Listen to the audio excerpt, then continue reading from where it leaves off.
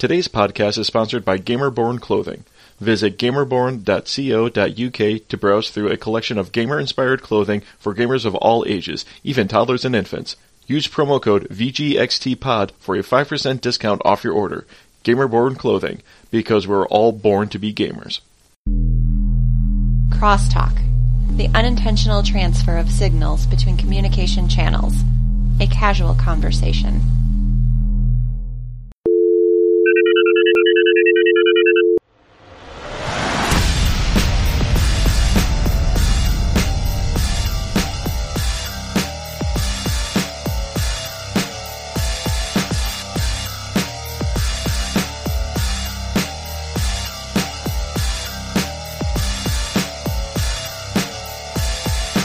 Alright, hello world, this is Video Game Crosstalk, episode 007, the bi-weekly podcast of gamers talking about tech, science, and whatever else comes to mind.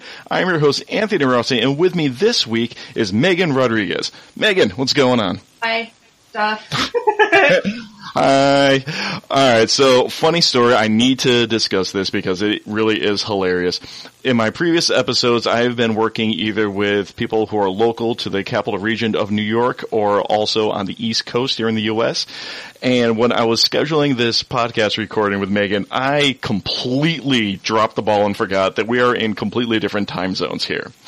So, as I'm sitting at my computer at about 7 o'clock here, East Coast time, I shoot Megan an email saying, hey, here's the invite session to the recording for this, so let me know when you get on. And she responds back something to the effect of, we're not in the same time zone, are we? Because basically, what, you were pulling into your driveway at that time? Yeah.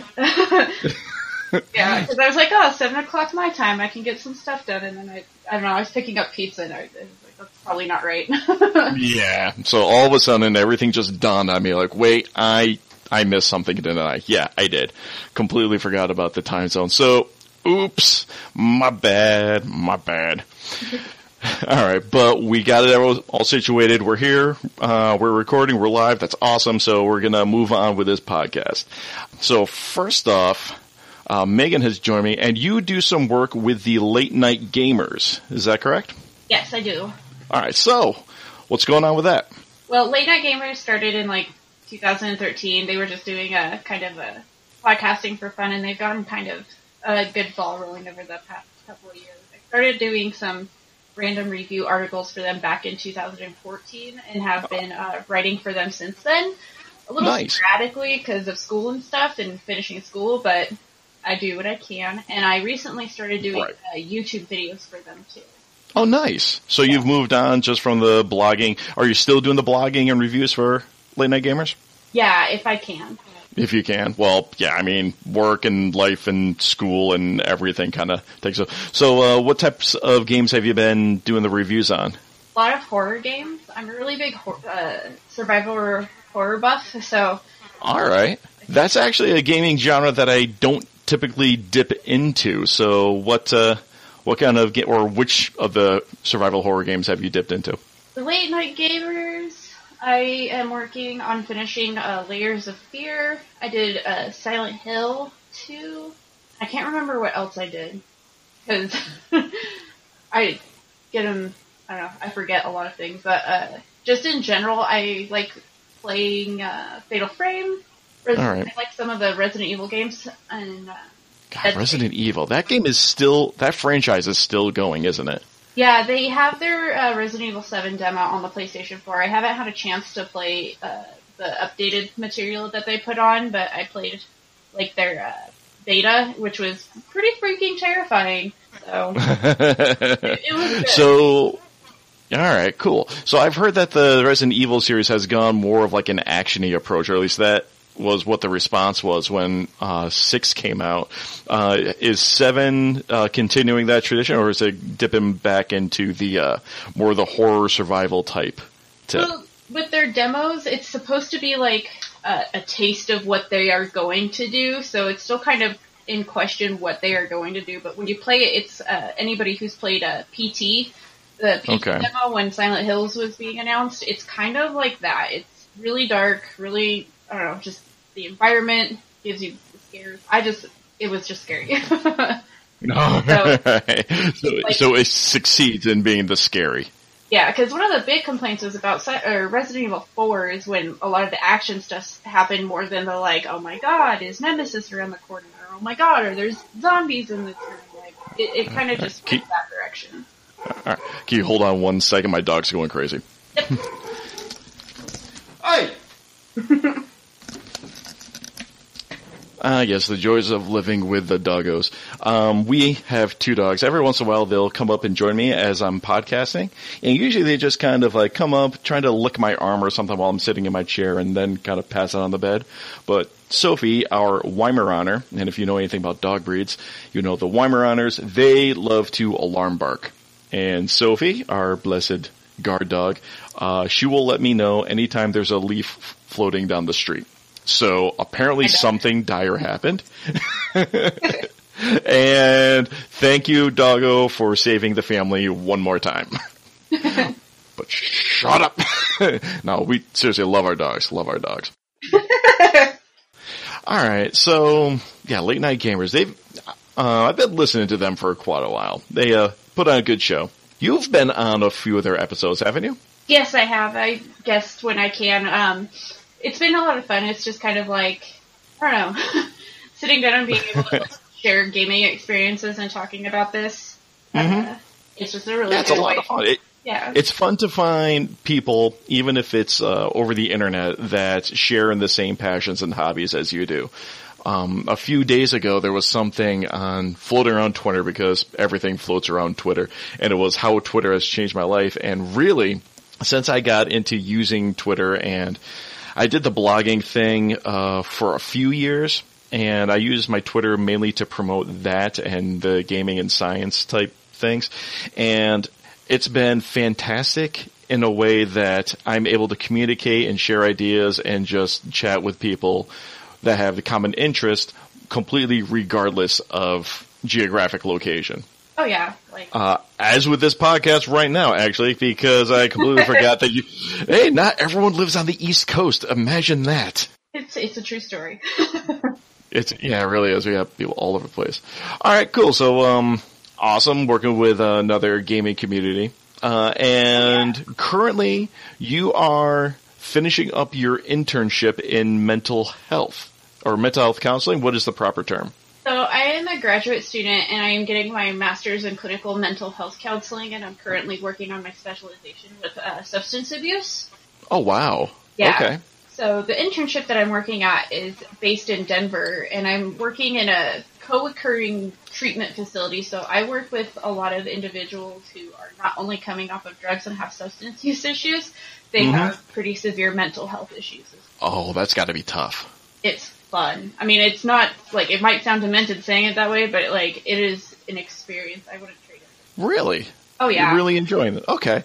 So what about this are you enjoying? What, I don't know if I would really say that it's fun work, but what about it do you enjoy, or is it, like, rewarding work that you're finding? Yeah, I've been passionate about mental health for a really, really, really long time, and choosing counseling, it gives me the opportunity to help those who are looking to help themselves. And with substance abuse, I think that's so much more significantly important, just because with the society, like, stigma around those who are addicts, it's difficult. Just because they have this label put on them, and I'm there to kind of help them undo the label and find themselves.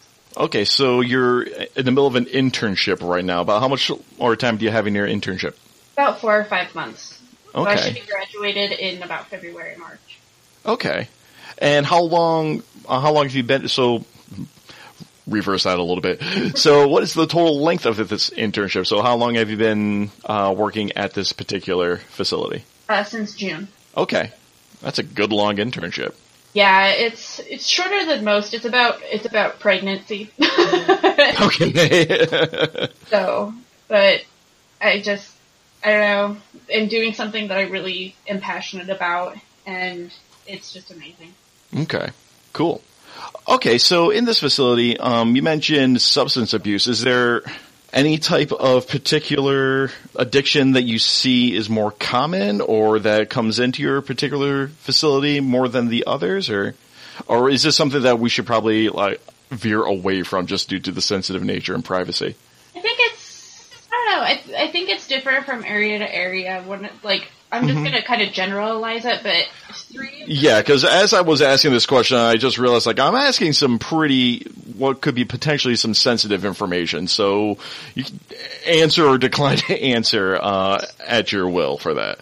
I'm going to generalize it to how I've experienced it in the Denver metro area, because I don't live down there, so a lot of this stuff is, just eye-opening. But the 3 major ones that I've come to know is really popular just from my site supervisor informing me is heroin, methamphetamines, and alcohol. Okay.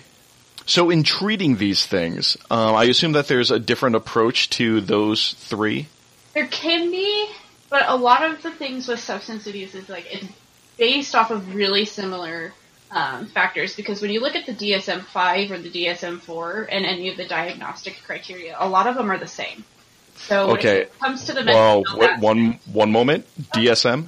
Oh, the Diagnostic and Statistical Manual for diagnosing. All right. No, that's fine. It's just, I have no problem talking shop. That's actually one of the reasons why I started this podcast. I'd rather not just gloss over a lot of the science that we see in news articles. I want to actually dig into these things. But if I hear a vocab word or some type of jargon, I have to stop to explain that real quick. Sorry. So DSM, what is that again?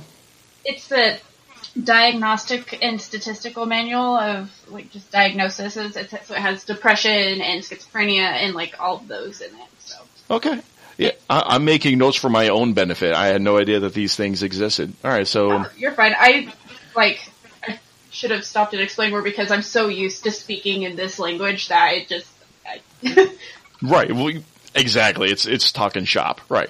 All right. Cool. So, it's cool as it can possibly be. All right, so for the DSMs, so how do the DSMs vary between these 3, the meth, the heroin, and the alcohol? Not a lot. I mean, each of them are different when you get down to their chemical structure, but that hits more of the science and physical health stuff, which is not my specialization. Mm-hmm. And with mental health diagnostics, it's incredibly similar because basically, to meet having an addiction, you have to be actively searching for the substance, and that's what consumes your day. You experience withdrawal, you build up a tolerance, you use more, you shirk your responsibilities to everything and everyone. It's right. That sounds like a lot of the common, I don't know if I want to call them symptoms or characteristics of substance abuse. So my limited knowledge of this is, or the telltale signs of addiction is when you start to place your addiction or your need to for that specific stimulus over that of your day-to-day responsibilities, over that of your family and familial needs. Is that a accurate statement? Yes, it is. Yeah, that's got to be tough. I've seen or heard of friends mentioning how certain types of addiction or even borderline addiction, you can kind of see it coming, but I don't know if people readily recognize it as addiction rather than, oh, that guy's just a drunk or he's just a insert drug of choice junkie type of thing. Mm-hmm. So it's kind of painful to see. It's no, guys, they're displaying some classic signs of addiction. I mean, yeah, we're at the early stages of it, but have you personally seen any? Well, I was sure you have working in the facility, but you know what I'm talking about as far as you can start to see the beginning stages of some of these characteristics. You can tell if somebody's using, of course. Oh wow! Oh yeah, that's a definite answer. You said that with a little bit of confidence right there. Well, it's such a drastic difference when you take somebody who's sober and then they're under the influence, somebody who is, take your typical drunk person. I mean, I don't want to say it like that, but they slur, they stumble, they can't speak correctly. Yeah, let's be honest. I have had my college days of going out and partying and going to the bars. All right, I'm totally familiar with that. But yes, you can definitely, if you are sober, stone cold sober, and you can definitely pick out of the crowd people who have had a few too many, versus those who are still in control of their senses. Yeah, and it's just like when you look at somebody who's under the influence between each drug, it's different. Take methamphetamines, for example. I don't think I've ever met anybody who talks and moves and jumps from subject to subject quite as fast as somebody who has a meth addiction. It is really amazing to watch. Now, okay, so by the pure observational discussion for this, the total objectivity, that actually fascinates me because I had no idea. So could you explain that a little bit more? So people who are either under the influence or have a methamphetamine addiction, they jump around from topic to topic in discussion? Because they can't hold like strings of thought, and it's just because they're doing their brain is such overload that they're just like going. Oh, all right. And then you can have somebody who is on heroin, and they like what heroin is. It's a opiate derivative. It's actually one of the strongest opiate derivatives. Mm-hmm. Heroin was actually originally manufactured by the Bayer pharmaceutical company, and just to help with pain management and stuff. So it's more addictive than morphine. And right. But somebody's high, they're you can see them, they're there, but they're like watching somebody fall asleep. Okay, so they're not out of it. Okay. Yeah, I don't know if it's fortunate or unfortunately for me, I have very little experience when it comes to any type of illicit drug usage experience. So a lot of this would be news to me. I would not be able to pick out a user out of a crowd. I might be able to pick out someone acting a little weird or funny, but then I'd probably just chalk it up to, oh, that person's acting a little strange, and then move on with my day. But would you be able to be walking down the street in whatever metro area you would happen to be in at the time, and would you be able to like pick someone out like, well, that person over there in the corner or that person across the street type of thing might be a user? It's really sad to say, but I am pretty confident in my ability to do that. Yeah, and I totally understand that. It's like, it's not necessarily a bragging point, it's just that you've been exposed to this and you're studying. You're studying for the purpose of helping these people. You're put yourself into this situation, but yeah, you would be able to pick someone out of a crowd. Yeah, it's ridiculous. But Denver has such a massive homeless population too. It's just, you cannot go anywhere without, it's amazing. That's unfortunate. But I would suppose, would you find that typical in major metropolitan areas? I feel like, again, from my limited experience, I feel that might be actually somewhat common when you get into larger metropolitan areas. Oh, homelessness? Yes. So, no. And here's why I'm going to say no, just because Colorado has had something unique for a little bit longer than most other states, and that is the legalization of marijuana. Okay. When talking with like my site supervisor and some of the people that I work with at my internship, a lot of this is a contributing factor to the increased just population and homeless population, because now we are a place for the homeless. Easily accessible marijuana. Like, I can drive down Colfax, and it's only maybe 3 miles until I hit where I need to turn, and I will pass at least 8 dispensaries on that drive. Oh, wow. Colorado's got a lot of pot. Yeah, that sounds like a lot. And that's a whole other discussion. Because obviously here in New York, I laughed a little bit. We actually legalized or approved the test of one of the oils or components within marijuana that... Oh, the THC oil? I think so. Maybe that's it. Yeah, so it was approved in pill form. So one of the things in marijuana that's supposed to have the medical benefits, and I kind of chuckled a little bit about this because when the news broke, people were like, hooray, marijuana's legal in New York. Wait, it's in pill form, and it doesn't get you high, and it's going to be regulated by the government and taxed. Oh, this wasn't the victory we were looking for. So I was like, sorry, stoners. I mean, do whatever you want. That's not, my place to judge.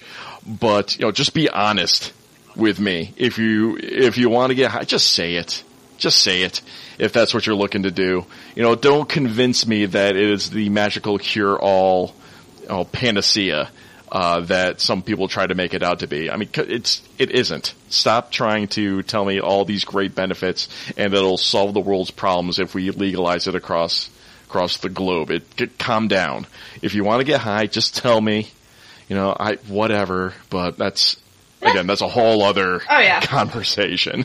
Oh yeah. All right. So, anything else you'd like to comment? Anything else in regarding to mental health? Any issues you'd like to bring to light being on a podcast? One of the things I want to say about mental health is that, and it's just a big general thing, I mean, I follow a lot of people who advocate for mental health awareness on Twitter and on Facebook, and then I know just a lot of people. I mean, I'm in the business now, but it's nothing to be ashamed of. If you need help, feel you need help, get the help. I mean, that's why people like me go into this. I myself have mental health issues. Like, I have suffered from depression and anxiety since I was 12, so I, have my compassion for everyone. Like, get help. It is nothing to be ashamed of. Oh, absolutely. I mean, and again, this can spawn off into a whole nother conversation, but I mean, the world is messed up. We've got issues going on. There's a lot of stuff to give people anxiety and stress, and the world is only moving at a faster pace, is waiting for nobody. So there's a lot of pressure to do all these things in a very short amount of time in a world that moves very quickly.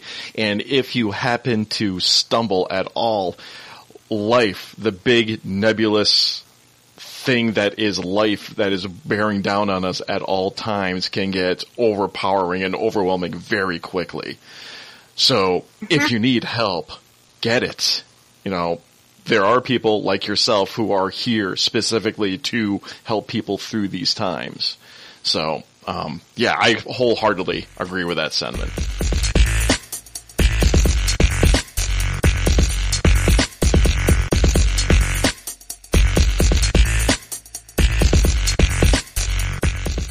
All right, so moving on into some tech and science news, I got a few things here. The Nobel Prizes have been awarded recently, and one of them in particular that's a little bit of a interest to myself is the Chemistry Nobel Prize goes to a team of scientists who have been doing work in basically beyond micro machines, I guess, getting into the nanotech world. If you give me a second to bring up this article.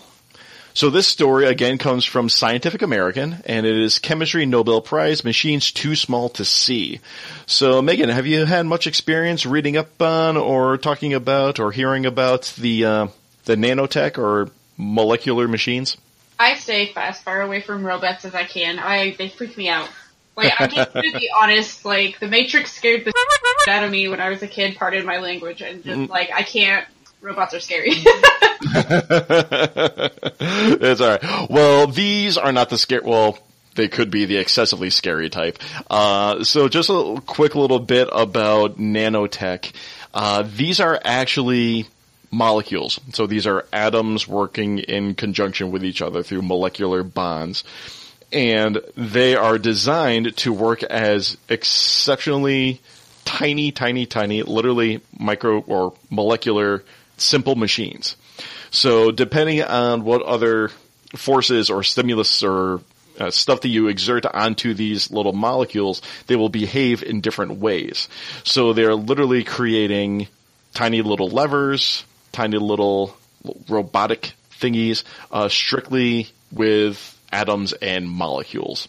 So unfortunately, there's not many pictures that we can share, being that they're so tiny.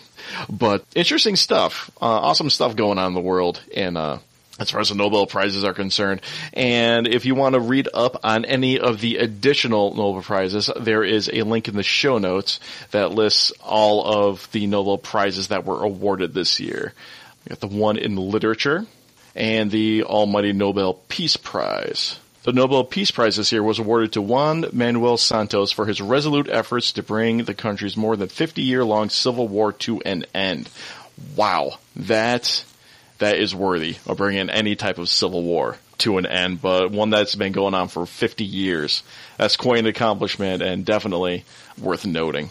All right, moving on, a little bit more of the techie talk. I have a article from Forbes. Google recently announced a whole new line of products and little gadgetry and updates for us, as Google continuously does. This one in particular is one of those things where it seems very simple on the surface, but the impact for this has... Hold on.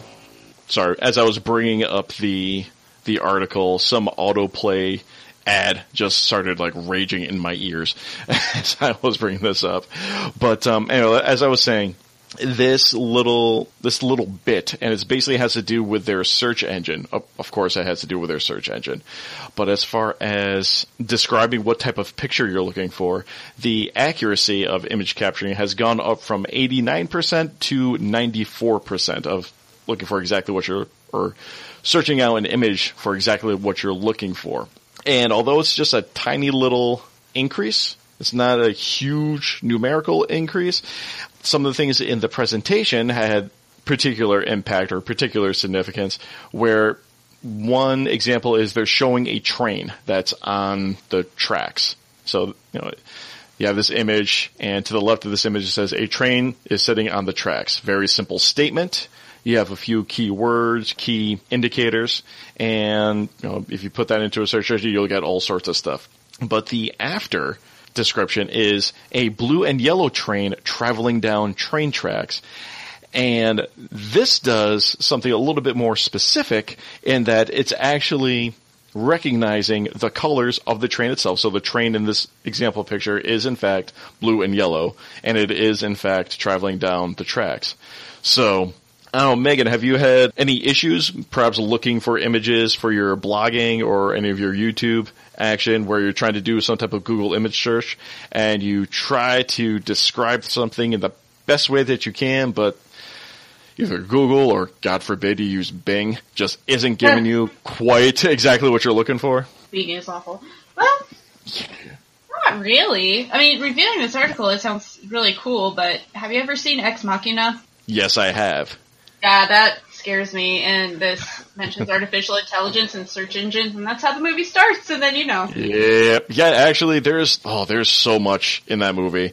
I really wasn't entirely sure what to expect from it, and truth be told, I thought it was just going to be a smaller type of indie film.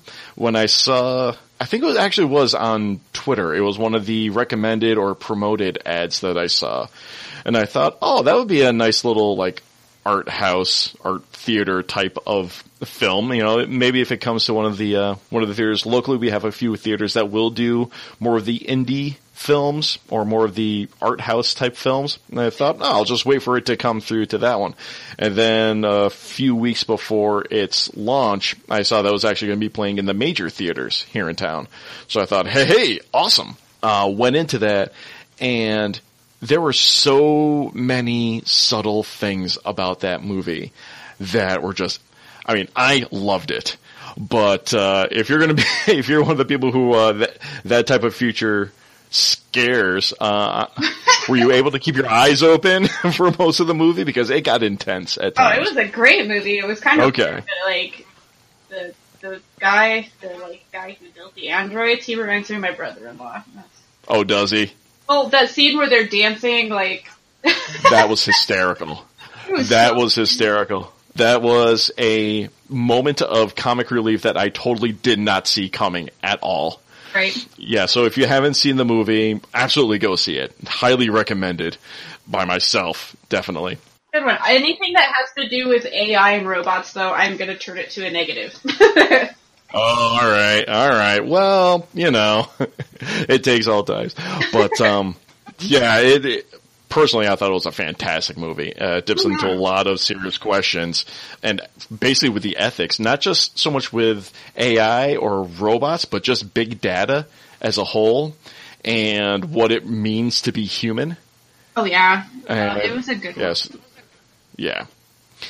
But, so this article in particular, it seems, like I said, it's a small increase as far as like the percentage that they're giving you, but I think it's significant in that you're able to add additional adjectives and descriptors into searches, and it will properly process those words into the searches that you're looking for. I think that could be really helpful for like presentations and stuff and setting things up like that. Mm-hmm. I think with Absolutely. Like, YouTubing and doing video games and stuff though, like with the ability to screenshot right on your console and upload it and things like that, I think it makes You know what?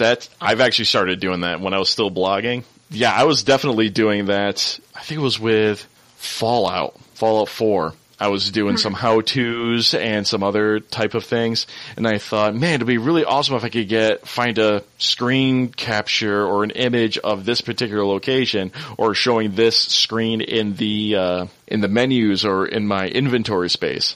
And I thought, hey, I'll just run over to my Xbox, load up the game, swap over to that screen that I'm actually trying to look for. And like I said, I'm playing on the Xbox, so I mean, I'm sure those of you who are playing on PC, you have no problem whatsoever grabbing screen captures. But for those of us on console, this is a big step forward for us. But yeah, definitely a big help for us. But I mean, this is just for imaging itself, just for image capturing or image searching.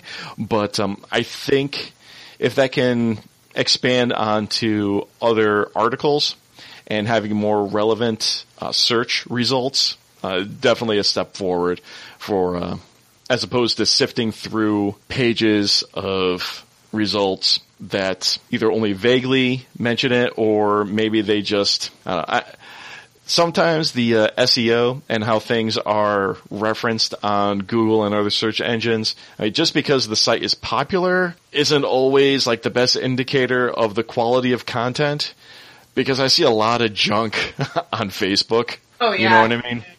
Oh, yeah. It's kind of like I've just started muting people. You obviously do no research into the articles that you post. Especially those people who still fall for the fake news article sites. Yeah. Just reminds me of like The Onion. I love The Onion. They're so funny. Oh yeah, it's fantastic.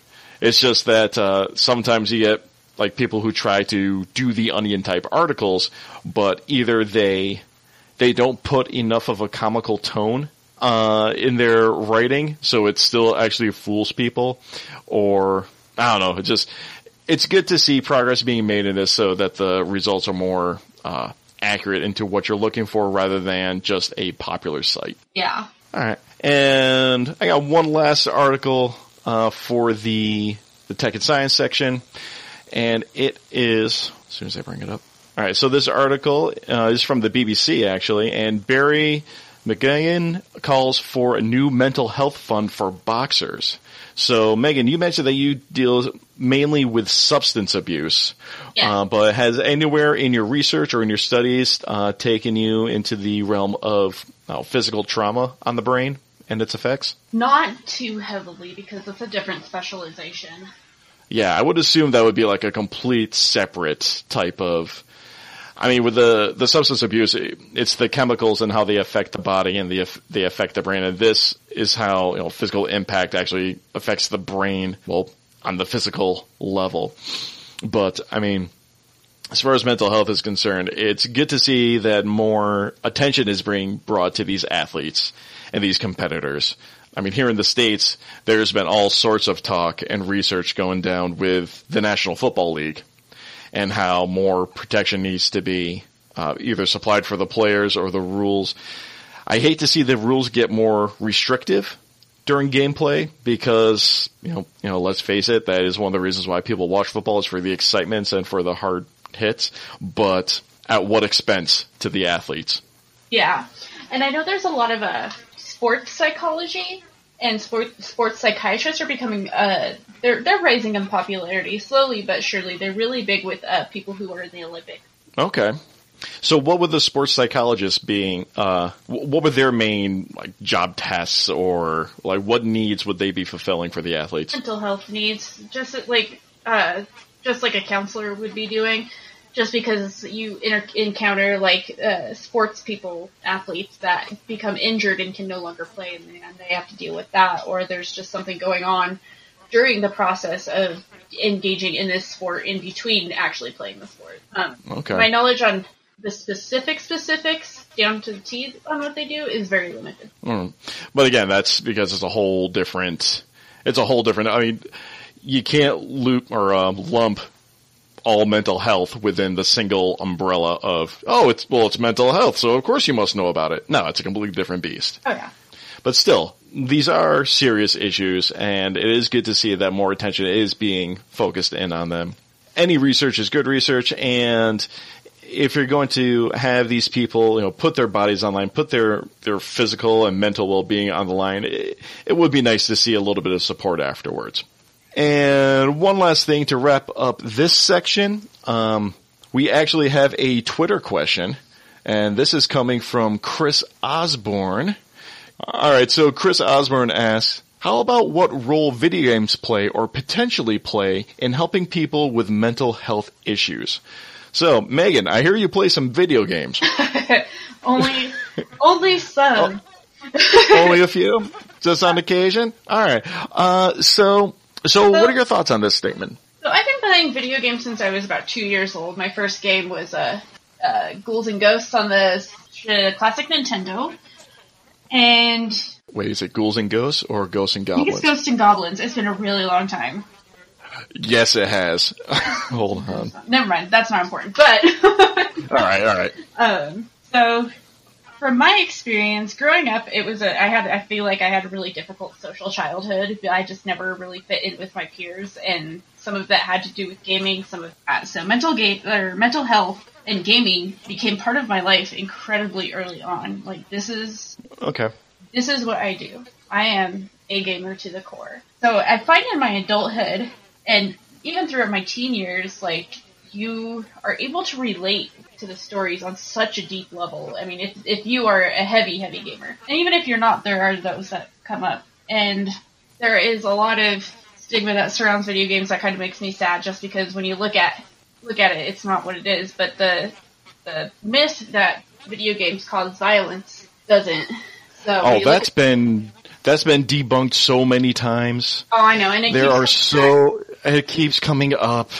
It keeps coming up, and it's so annoying. It's like, oh, here we go again. Oh, yeah. It's not as big as it is. I mean, you have your people that come up every once in a while because of shooting. But when you look at the brain activate during gameplay and after they're done playing with the game, the brain shuts off, like, those areas that were engaged. But I am a firm believer that video games help those with mental illness, just because a lot of games can provide this level in which you relate to it. Some of the ones I can think of at hand I've been thinking about lately. Kingdom Hearts is a good one, as a lot of people think it's childish or whatever, but it's one of my top games. But take Kingdom Hearts, for example. I mean, you can talk and relate to kind of missing this piece of yourself in a way that depression is, or anything that has to do with survival. I mean, that speaks to everyone, because we're all just surviving in the end, mentally, emotionally, physically. So you have things like Gears of War, where it's just like you get put in this place and it's just like, how would I really survive? And a lot of the characters that you come in contact with over, like,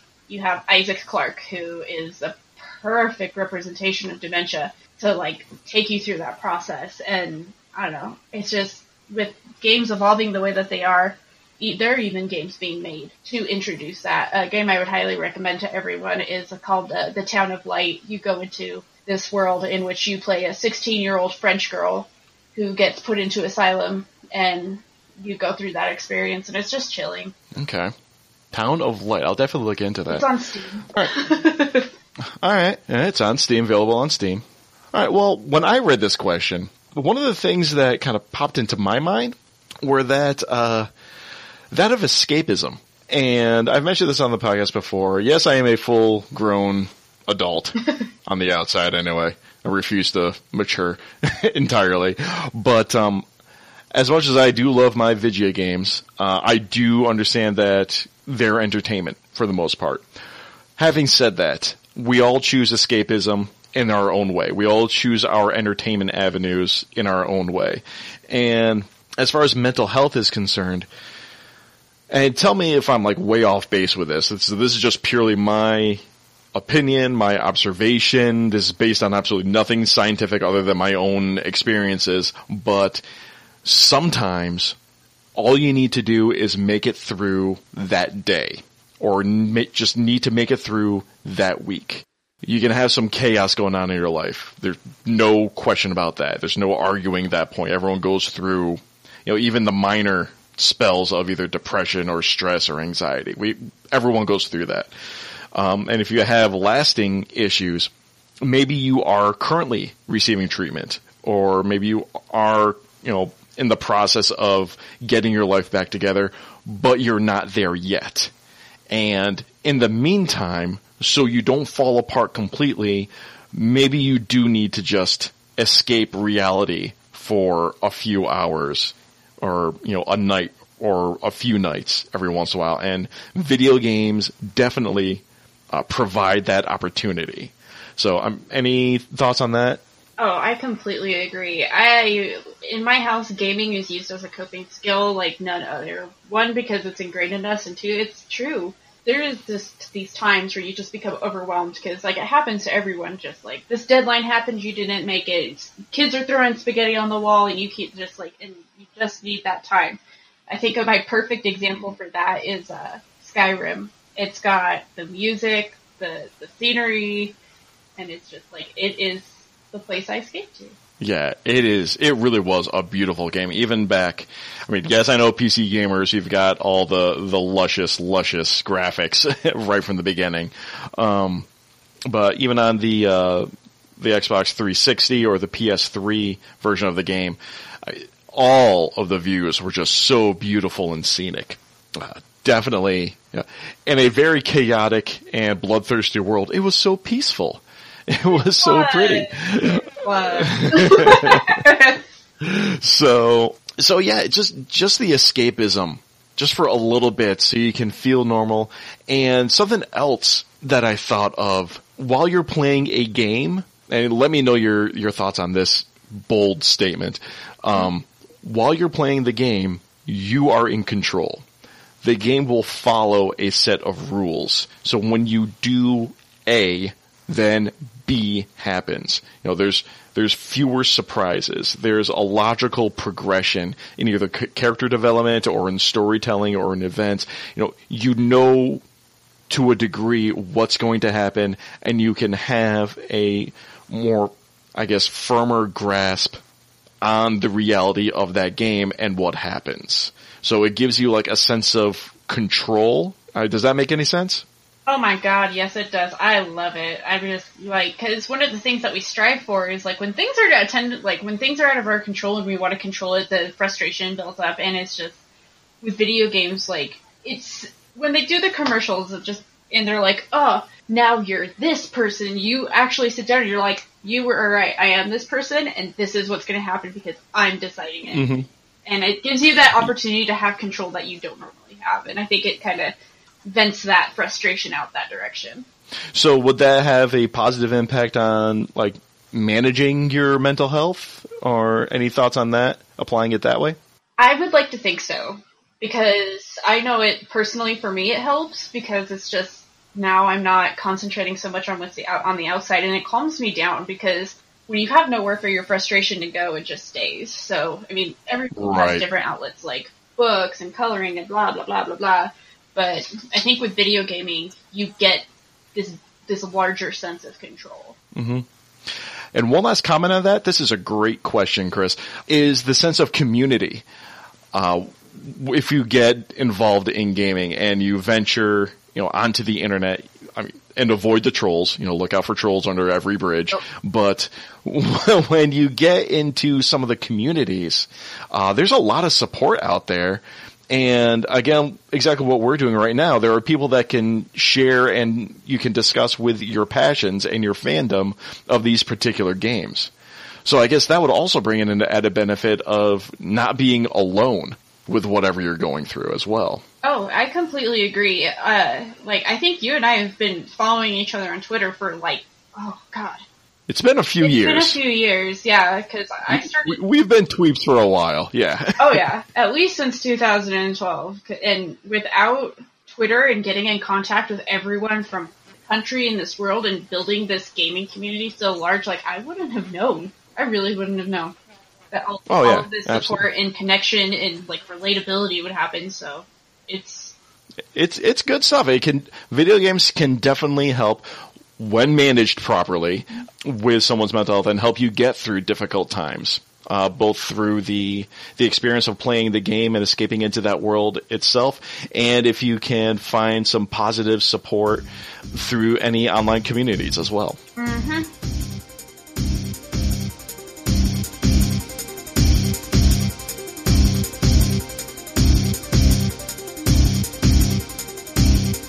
Alright, and for you, the listeners of the Video Game Crosstalk podcast, Audible.com is offering a free audiobook download with a free 30-day trial to give you an opportunity to check out their service. All you have to do is go to audibletrial.com/VGXTpod and sign up for your free trial and download one of over 180,000 titles, such as The Darkness That Comes Before by R. Scott Bakker. It's a world scarred by an apocalyptic past, evoking a time both 2,000 years past and 2,000 years into the future, as untold thousands gather for a crusade. Among them, 2 men and 2 women are ensnared by a mysterious traveler, a Nasurimbor Kellis, part warrior, part philosopher, part sorceress, charismatic presence from the lands long thought dead. The Darkness That Comes Before is a history of a great holy war, and like all histories, the survivors write its conclusion. Again, that's audibletrial.com/VGXTpod for your free audiobook. Okay, and moving on to some gaming and geekery news. First up, Archer creator says the show will end after season 10. Megan, are you a fan of Archer? Do they want ants? Because that's how they're gonna get ants. Oh my god! All good things must come to an end. True story. Sad story, but a true one. Sad but true. I mean, the series had its ups and downs a few times. Some of it was but the last season was really good. I tell people if they've never watched the season or watched the show, absolutely start with the first season. It's so good. Oh god, it was just the funniest thing. So what was your introduction to the series? So, my now roommate came over to where my husband and I were living, and we were all playing Diablo 2 on our computers. Mm-hmm. And it was in the middle of a heat wave. Like, we were all stripping slowly as the sun decided to try and bake us to death, and he just turned it on, and it was the best thing ever, because we were delusional by the heat, which made it funny.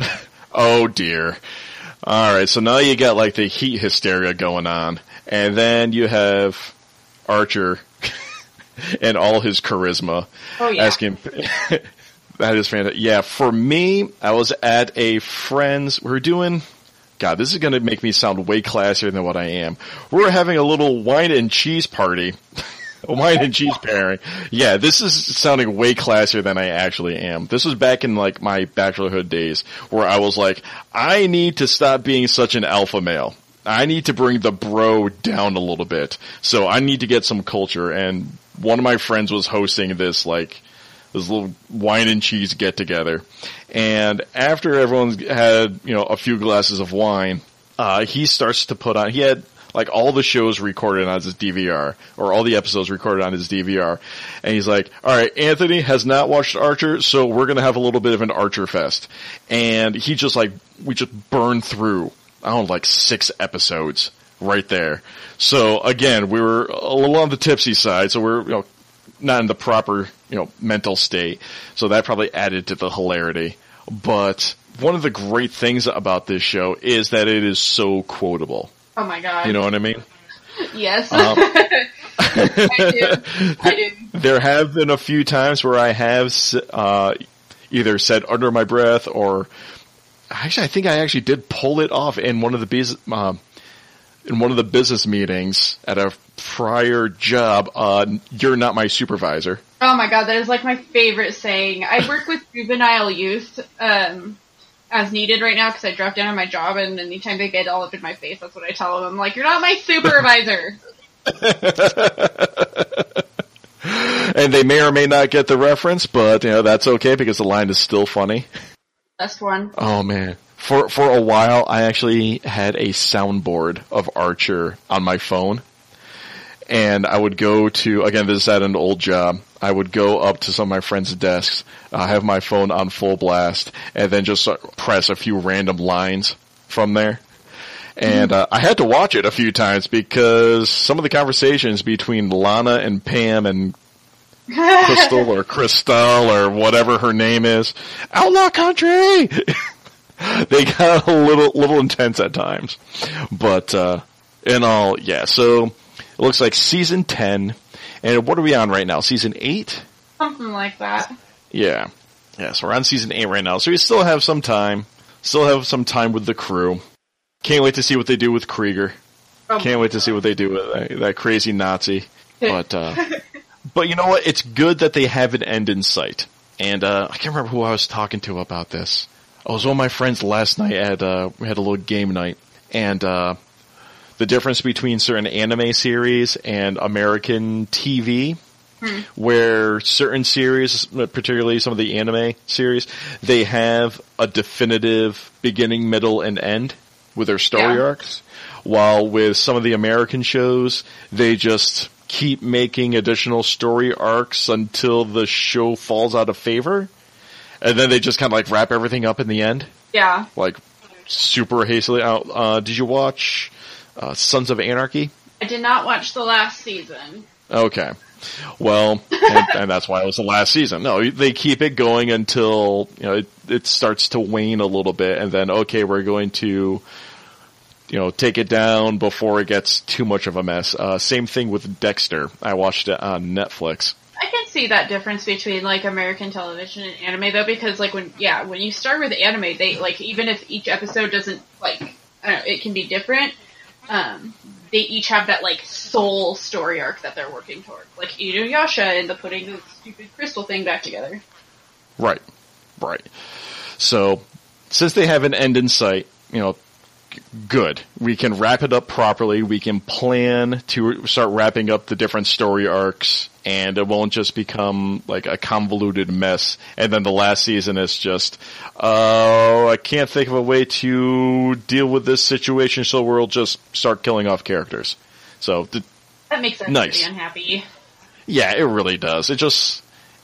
And like the way that they'll wrap certain things up, they just get confusing in their own. So cool. Oh, yeah. They've got an end in sight. Oh yeah. All right, so a little bit of gaming news. Fallout 4 Skyrim Special Edition will in fact get mod support on the PS4 after all. So you had mentioned Skyrim earlier, actually, as we were talking about how beautiful the game is, which it truly is, and fantastic soundtrack, I might add, as well. There was a little bit of scuttle going on since Xbox had already stated that, we're totally going to take on mod supports for these games. And so you can add the special effects and little add-ons to these games as you wish. And then Sony came out saying, like, not at this time. Not at this time. But it's looking like they're finally going to get it. So what system did you play Skyrim on? 360. Okay. Same here. So, being a console gamer, I never really dealt with any mods. Have you had much experience with adding mods to any of the games that you play? On the console, no. I wasn't aware that you were, like, able to without, like, breaking your console and putting it out of warranty, so I messed with that stuff. Right, yeah, I never did with console, but I'm just maybe like, do you know anyone that would play, I think, was it Counter-Strike? I think was the result of a whole bunch of mods put on top of each other. Do you know anyone that's a PC gamer that gets into the mods, that adds all sorts of effects and non-licensed expansions or anything like that onto their games? So, we are a very multi-console household. So we actually have one of each console in the house. So I didn't get too big on the modding on the PC, but my husband, when we got the Skyrim for his PC, he went all crazy with it. I don't know how I broke it, but I had this mod, and it was like, make your character look super realistic. I'm like, okay, cool. So it looked all cool, and then I went to go switch armor with my Skyrim wife, and then she was just in the nude. Dope. I couldn't fix it, so I was like, alright, there you go, modifications, there you go. Yeah, that's the other thing. I've seen some really good mods in different articles and like video previews on YouTube, and then I've seen some of them go horribly, horribly wrong, and some of them are just absolutely ridiculous. I think there was one where they showed it on. It was a YouTube video, and someone added like way too many mods to Skyrim, and they replaced all dragons with Thomas the Train. Did you see this? Oh my god, yeah, I've seen that. Okay, yeah. So that's just, I mean, I guess that's just hilarious and just do it for the lulz, but, yeah, you wouldn't play the game for that, like, you wouldn't play the game naturally like that. Like, I watched through, Game Grumps and their speed playthrough of Skyrim, and all of the dragons were replaced with Randy Savage. So anytime they flew fire or roared, you just get stuck into a Slim Jim. Oh yeah! So that's hilarious, not gonna lie. That is pretty funny. Oh, it was great. Oh, and I think it was for XCOM. Either, I don't know if it was licensed, or someone just made the mod and replaced all of the dialogue as you're issuing commands to your squad. They replace it all with sound clips from Bob Ross. Oh god. Yeah, so this really calm, soothing voice, like, yeah, we're gonna go over here now, and you see your squad like move into position. So that's great, but I've also seen horror stories where someone got the mapping mixed up, and they put facial textures on the walls. Yeah, oops. And then, I don't know what they were doing. I think it was just just a joke. It was purely for the jokes. And they replaced all textures with images of, oh jeez, I'm forgetting the actor's name all of a sudden. Nicolas Cage. Oh, yeah, no, he's the big one. Okay. So actually, back to the actual story, mod support for me, being a console gamer, it was never really an issue. You know? Mm-hmm. You know what I mean? Yeah, I do. It's like, it's cool. I thought, alright, awesome. But, Yeah. Unfortunately. Kind of where I'm at, because I'm gonna get the remaster for, I think, my Xbox. And, okay. Like, I'll probably toy around with it since it is something that's new, but that's not why I initially played. Right.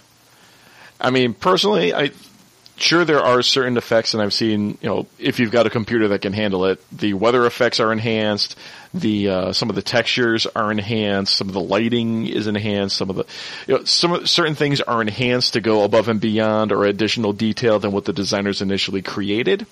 So that's cool. But I'll just leave it to the professionals who know what the heck they're doing, and I'll let them tell me how the game should be played. Yeah, no, that's how I am, because when it comes to mods and stuff, I'm like, I can't do this, I'll break it. Yeah, right? Yeah, that's the last thing I need.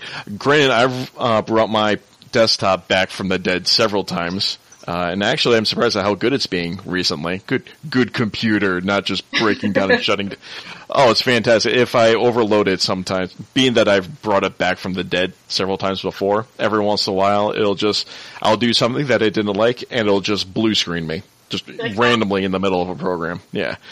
But it's working good now. And actually, I haven't had any issues in a few months now. So I don't know what updates Windows installed, but hey, awesome. There you go. Yeah. All right, so moving on. Gears of War 4 has been released. You got any thoughts on that? Yeah, I have a few, because we got the early release because it doesn't actually officially release until the 11th. Okay. Yeah, I thought it was. So, people have been talking about it. I'm like, is it out yet? I'm seeing footage. People are talking about it quite a bit, but go ahead. Oh yeah, we are huge Gears fans in the house. Like, Gears of War was actually the game that got me turned on to the Xbox 360 from being a PlayStation person. Oh wow. Okay. I love the story. I love the character. I got really into it. So I haven't started the campaign yet, which is what I'm gonna do after we're done recording. And so hurry this up, Anthony. Okay, we're moving. But the multiplayer Horde, I'm not a big deathmatch and stuff because I'm not good with competitive with somebody who's not a robot. Mm-hmm. But the Horde I am really into because I like being able to set up fortifications and then go through the waves and challenge myself to see how far I can get and how pissed off I can get and how successful I can get. So last night, we decided to start off our gaming experience with multiplayer. So we went through Horde, and what I can say about the Gears of War 4 Horde mode is that it's a lot smoother with fortifications and stuff than in 3, I want to say. It's a little bit different and a little bit more challenging just because everybody shares the same money you put into fortifications, so you might come across somebody who's just going to spend it all and you're just like, what the hell, dude? Something new that they brought in, though, was the choice of class. So you can essentially be like a marksman, a scout, an engineer, a soldier, and I can't remember what the 5th one is, but now you can actually assign yourself a class that you can actually level up and master in, which I thought was really cool. Oh, nice. Yeah. All right, so I'm not a huge Gears of War fan. I played the first one during some re-release, and I just got frustrated with it. It's just because I'm more of like an epic RPG, or that's how I progressed in gaming over the years, more like the epic RPG type of gamer. And I played the first one, but there was... And again, this isn't the first one. It was maybe halfway through the game, if that. And I remember being in one of the underground cavern locations, and I'm trying to launch an assault on one of these facilities, and I kept getting taken out by I think it's called the torque bow. I know. If you can remember back to... Okay. And I just kept getting taken out by this bow, and it just seemed that I would get tagged by it randomly. Now, maybe I'm just terrible at the game and the game's mechanics, but I just kept getting tagged by that just randomly, it seemed, and there's just nothing that I could do to get past it. I eventually did get past that point, and it was one of those deals where just sheer luck, I happened to dive out of the way of a few random bullets or arrows, and I was able to rush up and take the guys out finally. But between that and a few other things, maybe I'm just a sissy or something. But as far as being able to choose your classes, that's something new. Because usually I've seen in a few other PvP type environments, usually you can choose what type of class you are, but that's new to Gears of War in Gears of War 4. I'm not 100% sure with PvP, but with Horde it is. Okay, so with Horde it's new. Okay. I'm gonna assume it's similar. I'd have to ask my husband because he's been down on deathmatch all day, but the ability to pick classes is actually really cool because normally when you're doing things like Horde and stuff, you're struggling to get a sniper or a different kind of weapon and you're waiting for an enemy to drop it. With this, when you pick the class, you're assigned the weapons that go with that class. I mean, it provides its own unique challenges because the class I decided to start out with was the marksman, and you get the long shot, which is the sniper, and then you get this single shot MK something or other bullcrap that is I call it my baby sniper rifle because it's not a true sniper rifle. And what makes it difficult is that they don't hold a lot of ammo. You can blow through it super fast as Horde progresses, because as it progresses and you defeat every 10 waves, their health will go up times 2, their accuracy will go up times 2, and it just, with the limited amount of ammo, it makes it more of a challenge. Awesome. So enjoying it, the bit that you've played so far? I was on it last night. I was so excited. I was so sad I had to go to bed, but I was like, oh, I'm on a roll. Nice.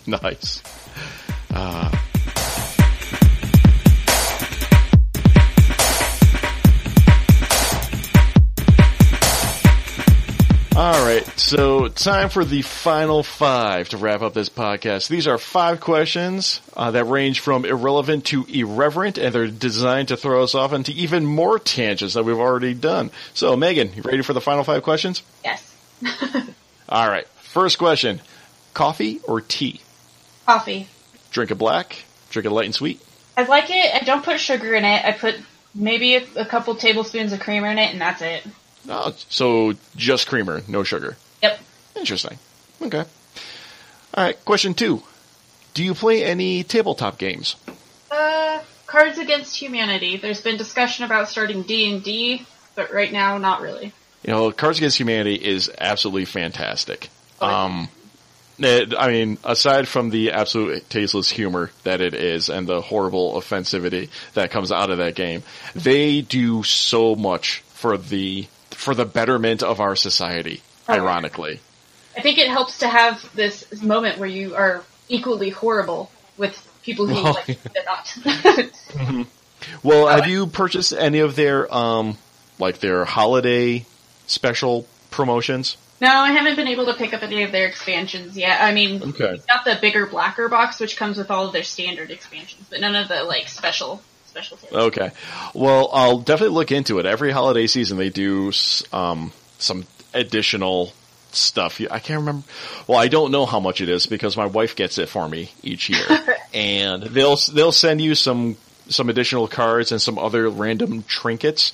But if you're not familiar with this, and if any of our listeners are not familiar with this, definitely look into the holiday season. They do special promotions, and they use a lot of that money to go towards other charitable endeavors. For instance, last year, one of the things that they did, I think it was, they were all Jewish themed. Oh my God. Yeah, it was all Jewish themed. And they had, I think it was some of their fathers actually write these long letters about different philosophical aspects or life lessons that are supposed to go along with Hanukkah. And they were these really well thought out and written full page essays about these concepts that they sent to you each. There were 8 of them, so they would send them to you periodically. But additionally, last year in particular, what they did was they were discussing how the trials and what it takes to manufacture things in this world. And unfortunately, yes, they do have their manufacturing done in China because the cost of production is so low and it's business. This is the world that we live in. So sadly, they do admit to having their cards printed in China. However, what they did with some of the money that they gained from this past year's promotion was they gave everyone a vacation. Oh, and nice. Yeah, so the way that they do this is, in the way that it was explained, was that in China they really don't have paid vacation. That just isn't a concept over there, or at least with this one facility.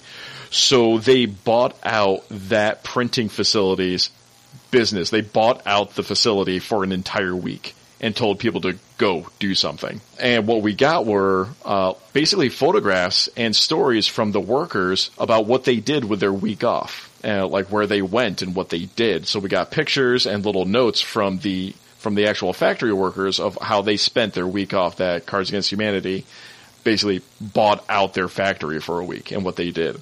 Oh, wow. And the year before that, they started off with a joke saying last year we made so much money off this campaign, we said we could buy our own island. So this year we did.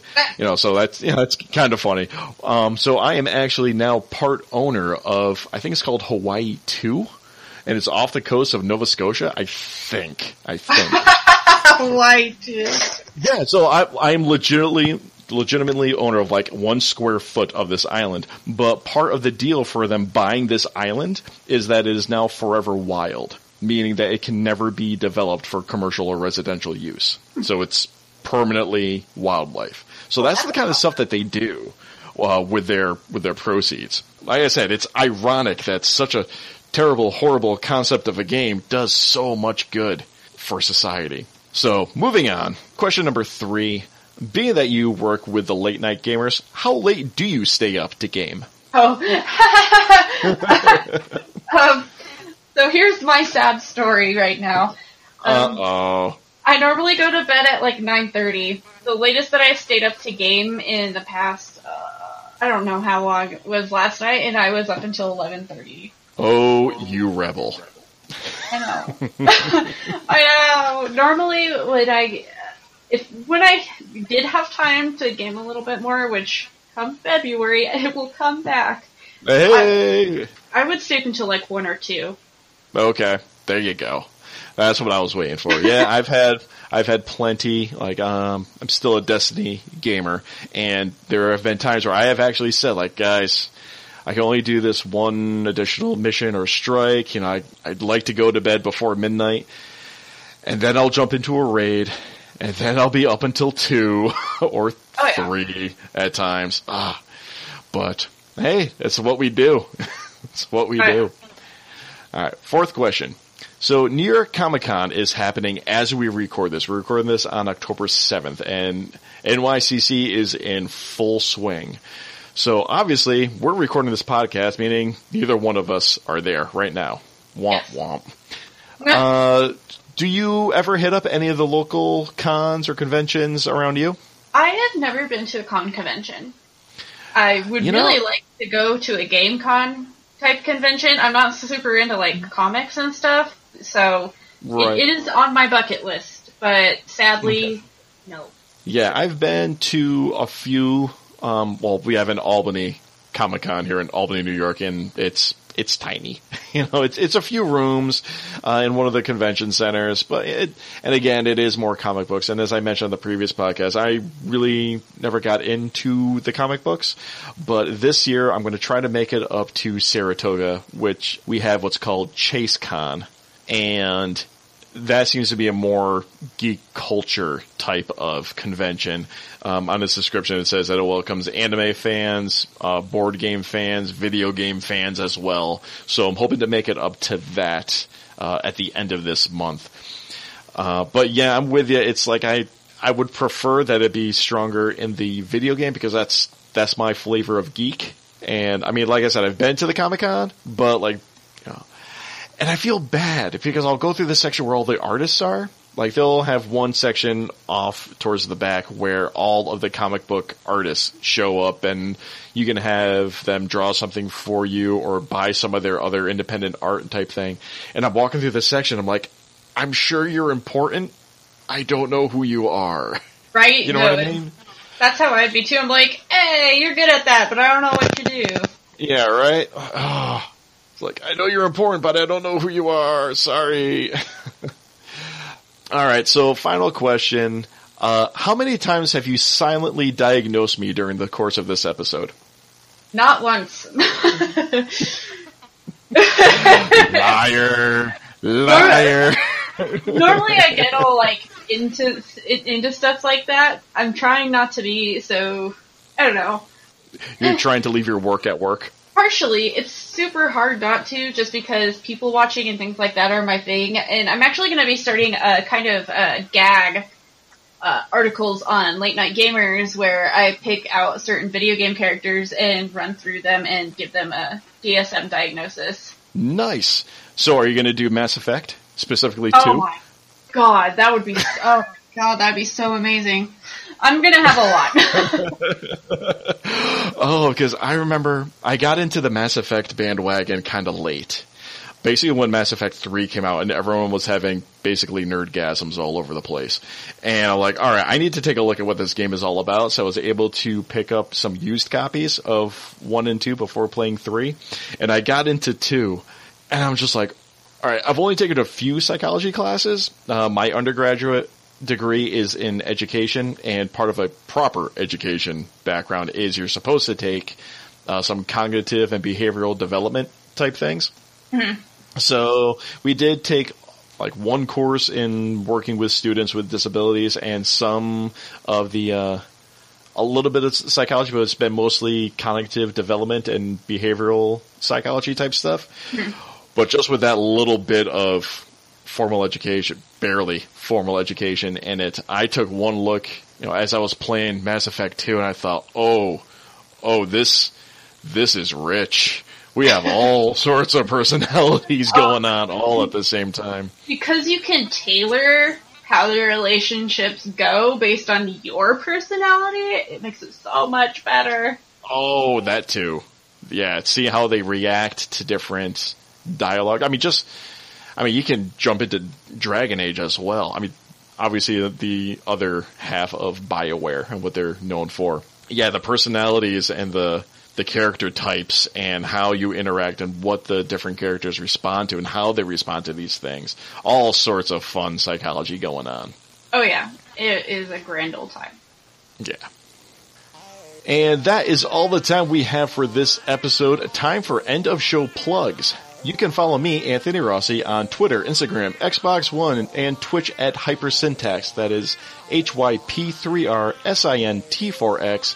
And if you add me on Xbox One, shoot me a message to let me know where you know me from, because chances are if you're just receiving random game invites, I'll probably ignore you.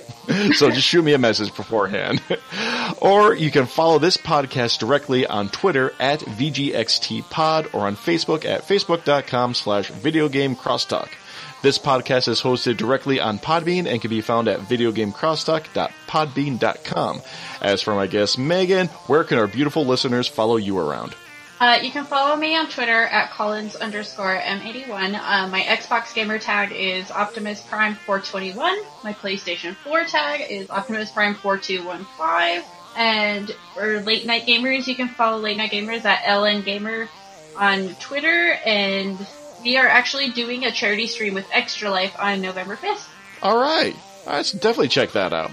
And if you are a gamer or know a gamer that wants to talk some tech or science news, let me know. Do you know some tech news that you would like to hear discussed? Do you have any other general questions that you'd like answered on the show? Send an email to videogamecrosstalk@gmail.com and give me the deets on what's going down. Please don't forget to like, review, subscribe, and share this podcast all over your social media accounts, and we can be found on iTunes, Stitcher, and Google Play. Thank you one last time for hanging out with us. Megan, thank you one more time for joining me. Yeah, thanks for having me. This was fun. All right. And until next time, in the words of R. Scott Bakker, the thoughts of all men arise from the darkness.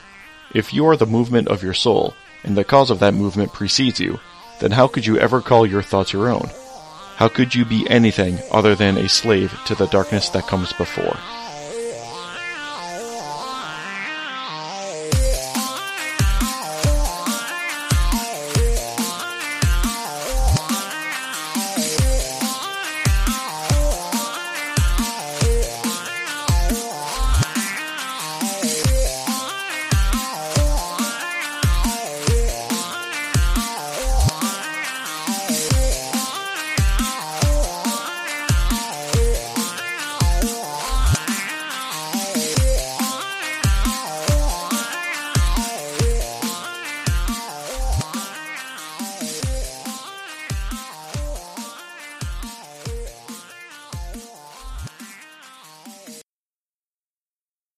And the cause of that movement precedes you, then how could you ever...